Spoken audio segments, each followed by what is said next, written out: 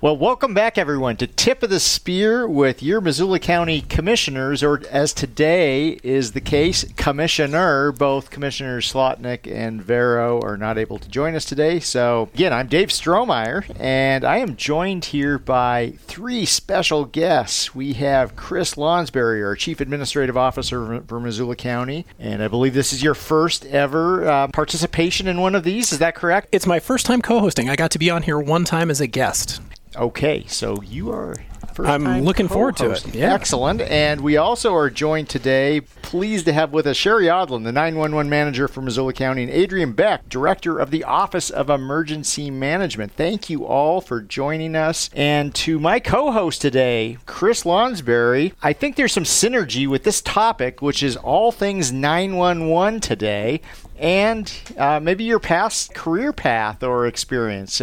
Chris, do you want to tell us a little bit about your background? Yeah, you bet. Thanks, Dave. Yes, I had the great opportunity of starting as a Missoula County 911 dispatcher when I got out of college, way back in the 90s, which seems a very long time ago now, and then had the great opportunity of working in the center, both as a dispatcher and as a technology person for a little while, and then working in the role that Adrian now does for us, working on disasters and emergency services. So I'm looking forward to our conversation today and a chance to hear about all the cool things that have happened over the last almost 25 years since I started at the county. Thanks, and glad to have you with us, Chris. Let's start with Sherry. You're a new face to these little gatherings that we have, and could you just tell us a little bit about your background and current role with 911? Sure. I also started out as a dispatcher 28 years ago. Yeah, I had never done anything like this before.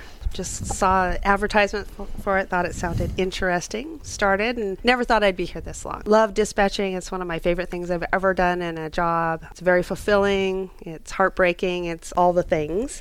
And yeah, I don't know that I was ready for the position I got into. I got to be one of the assistant managers a while back, and Chris said I was ready, and I took that leap.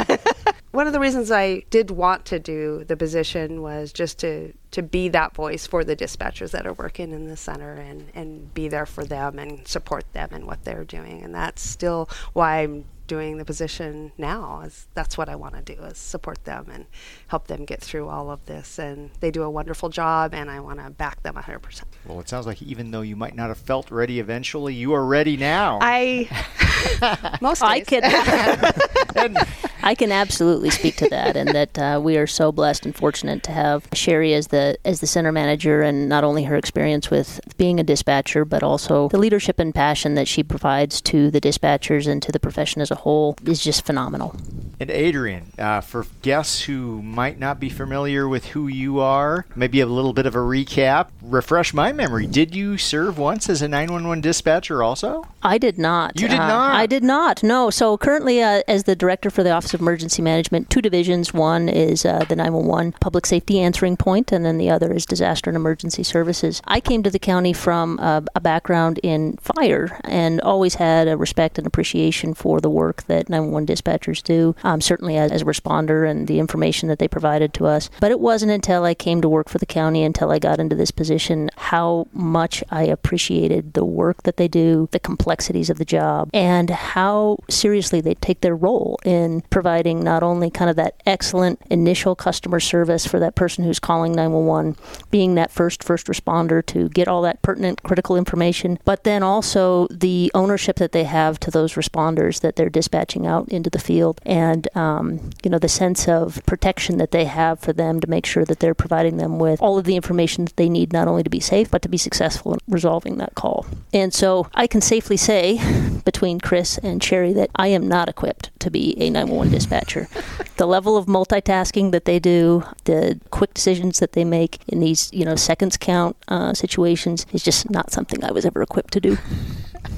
I'm not sure I quite believe that, but So, Chris, with your experience in 911, what do you think our listeners out there would love to know from our two special guests here, and how probing can you get with your questions? Oh, we can definitely get probing, but I think the thing that most people probably wonder is why, when they call 911, so many questions get asked for them. Oh, because when it can be so annoying. It really can be, and it can be really frustrating. What folks don't on the other end don't recognize is that there's more than one person working at the 911 center. So I bet Sherry could tell us why they ask so many questions and what's happening in the background. You bet. That is the main question I get no matter where I go, and when people start talking about 911 is you ask so many questions. And we ask those questions for the responders. First off, it's the questions they need to go to get there safely, whether that be law enforcement, fire, EMS, it doesn't matter. They need these questions answered to get there safe and to prepare for what they're going to. In our center, we have 4 people working at all times, so if I'm the call taker that day, I'm taking the call, I'm getting the information, I'm putting it into the computer, and as I'm doing that, there's another person in the room that's all they're doing is dispatching, like Missoula Police Department. At the same time that I'm getting the information, they're dispatching those officers out. Same with fire and medical. If I'm taking a medical call, there's another person separate that is just dispatching fire and medical. As I'm getting the information, they're dispatching out those responders to those calls. So all the questions we're asking are not delaying any type of response. We're just trying to get as much information as we can.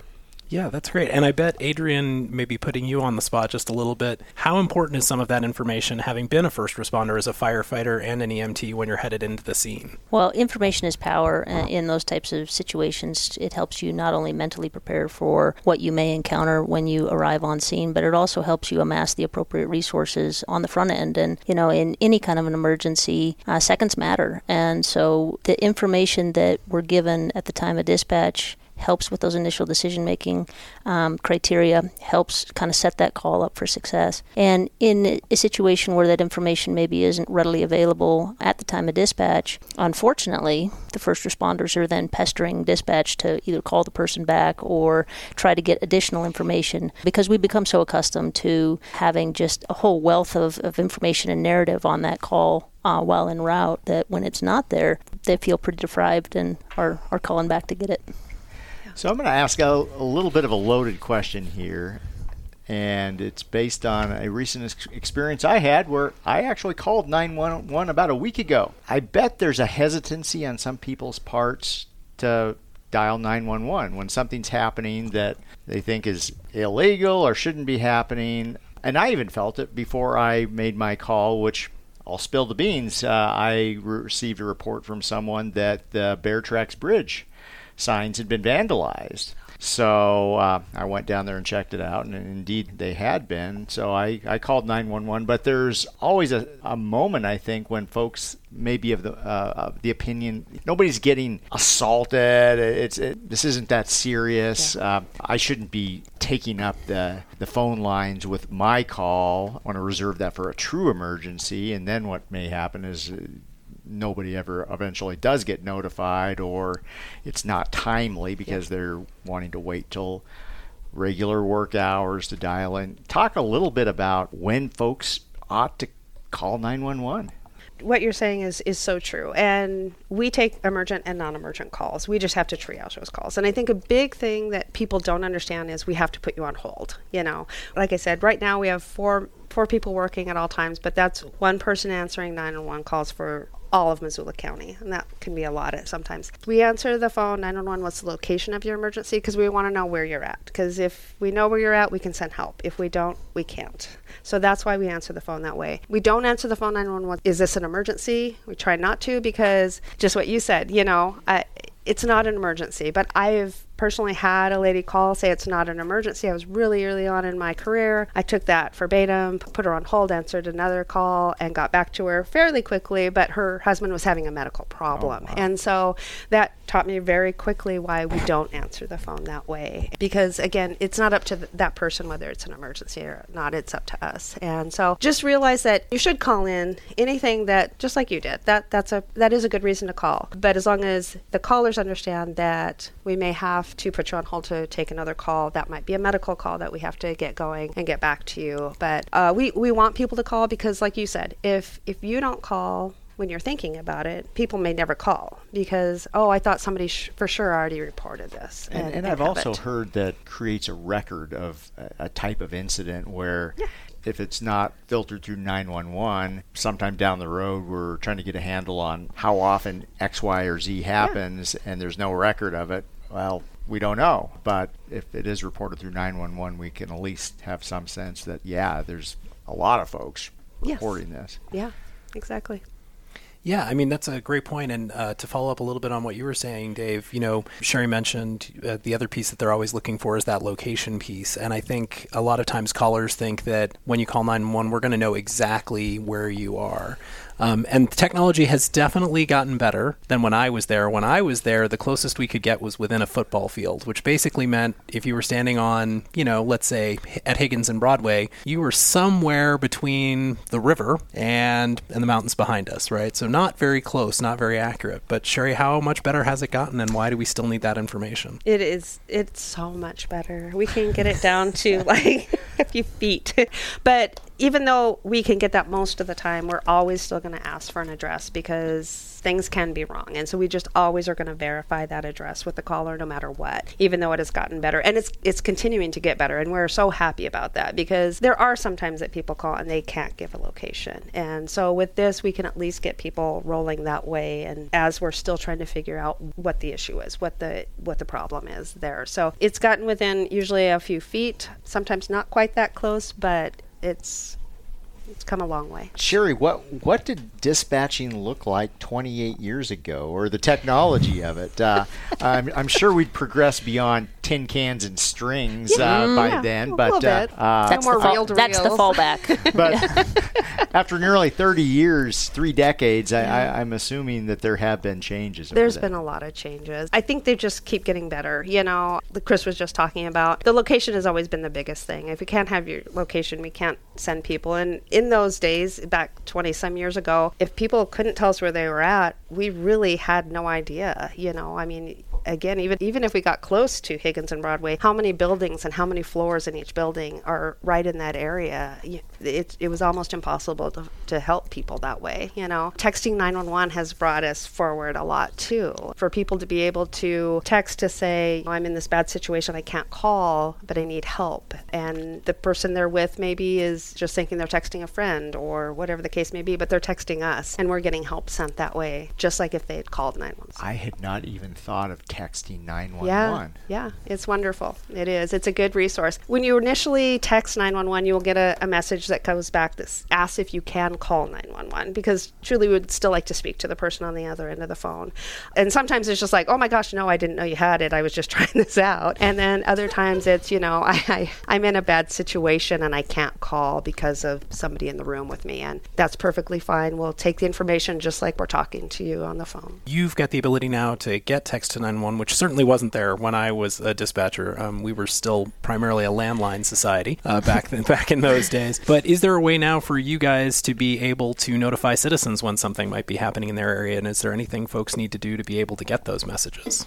I'll take this one, and then I'll let Sherry pepper in some additional details here. But here in Missoula County, we use a technology called Smart 911, which is a part of RAVE Mobile Safety. It's our mass notification tool that enables us to send a whole variety of different types of alerts. At the lowest level, someone can go in and create their own individual safety profile, which is essentially linking their cell phones, their landline phones, to their address, which then allows us to send very specific and geo-targeted information to individuals based on that profile. So if you think about a situation where there might be a law enforcement incident occurring in your neighborhood and we want people to just stay indoors, lock their doors, stay inside, we can send that alert down to that neighborhood level with the pertinent information that they need. The system also enables us to escalate alerts that may be more severe. Anyone who's ever received an Amber Alert on their cell phone knows what I'm talking about. This same system will allow us to essentially force those alerts onto individual cell phones in the attempt to notify them of something that is extremely hazardous. There's a criteria that we have to meet, a threshold of information and imminence that has to be there in order for us to push those highest levels of alerts. But the ability to was once referred to, if Chris will remember this, so Sherry of course, but reverse 911, which was tied to landline phones, which were required to be associated with a physical address, so it essentially allowed us to do that. But as technology has changed, as personal preferences have changed, and people no longer have landlines with the regularity that they used to, technology has had to adapt to allow for cell phones to then be manually entered into the system. So after all of these years, surely there have been situations that you've encountered that stick out in your memory over that time frame, for good or for ill. And Sherry, are there any specific stories or experiences you've had as a dispatcher that come to mind? Working a night shift. I don't remember the hours, but it was a night shift that we were working, and we got a report of a strange noise coming out of a dumpster. Person thought it was probably a puppy in the dumpster, and so they called before looking. Yes. They heard a noise and they thought it was odd, and Okay. I think they tried to look, but it was really dark and stuff, and they Okay. couldn't really see. And we got officers over there. It was kind of one of those, it's not that big of a call. It was a baby in the dumpster. Holy smokes. And that still sticks out in my mind. I mean, that was a wonderful moment at that point, finally, where the officers got there, EMS got there, and checked the baby out, got her to the hospital, and the baby was fine. Probably one of these instances where someone otherwise might think, you know what, this is not emergency. I hear an annoying noise out in the alley or the dumpster, but clearly it was was much more. Yeah. And we felt that way too. It's probably some sort of animal in there, raccoon or something in the dumpster. But everybody took it seriously. Everybody went and did their job, and it was a good outcome because she was fine. And that was a good moment for us. I mean, that was quite a up and down, with emotions and everything for that call. That lasted quite a while, and so many different people involved. That's a really good one that I still remember. Yeah. Wow. Yeah. Adrian, anything, in your role, even though you have not been a 911 dispatcher yourself, you've certainly been in the mix. Sure. I can't describe for you what it's like to walk into the center when something big is happening. And something big could be 3-vehicle accident at Mullen and Reserve. And just the synergy that exists between all of the individuals working different components of the entire 911 system, whether they're the call taker or whether they're sitting the fire medical dispatch or law enforcement with either the sheriff or the police department. The collaboration and just how well they work together so seamlessly to get really good situational awareness about what's going on and making sure that their feedback loop from both responders as well as the 911 callers paints a really great picture. For me, what's always incredible to witness, and I say witness because I've never had to sit in the hot seat for these, but when you walk in and the call taker is taking a real severe medical call and coaching someone through CPR, when they get a save from that, it's incredible to see. It's incredible to see the pride of those dispatchers. But also, when you hear the other end of the line just being so thankful for someone staying with them and providing that medical instruction while they're waiting for responders to show up, it's really something to see.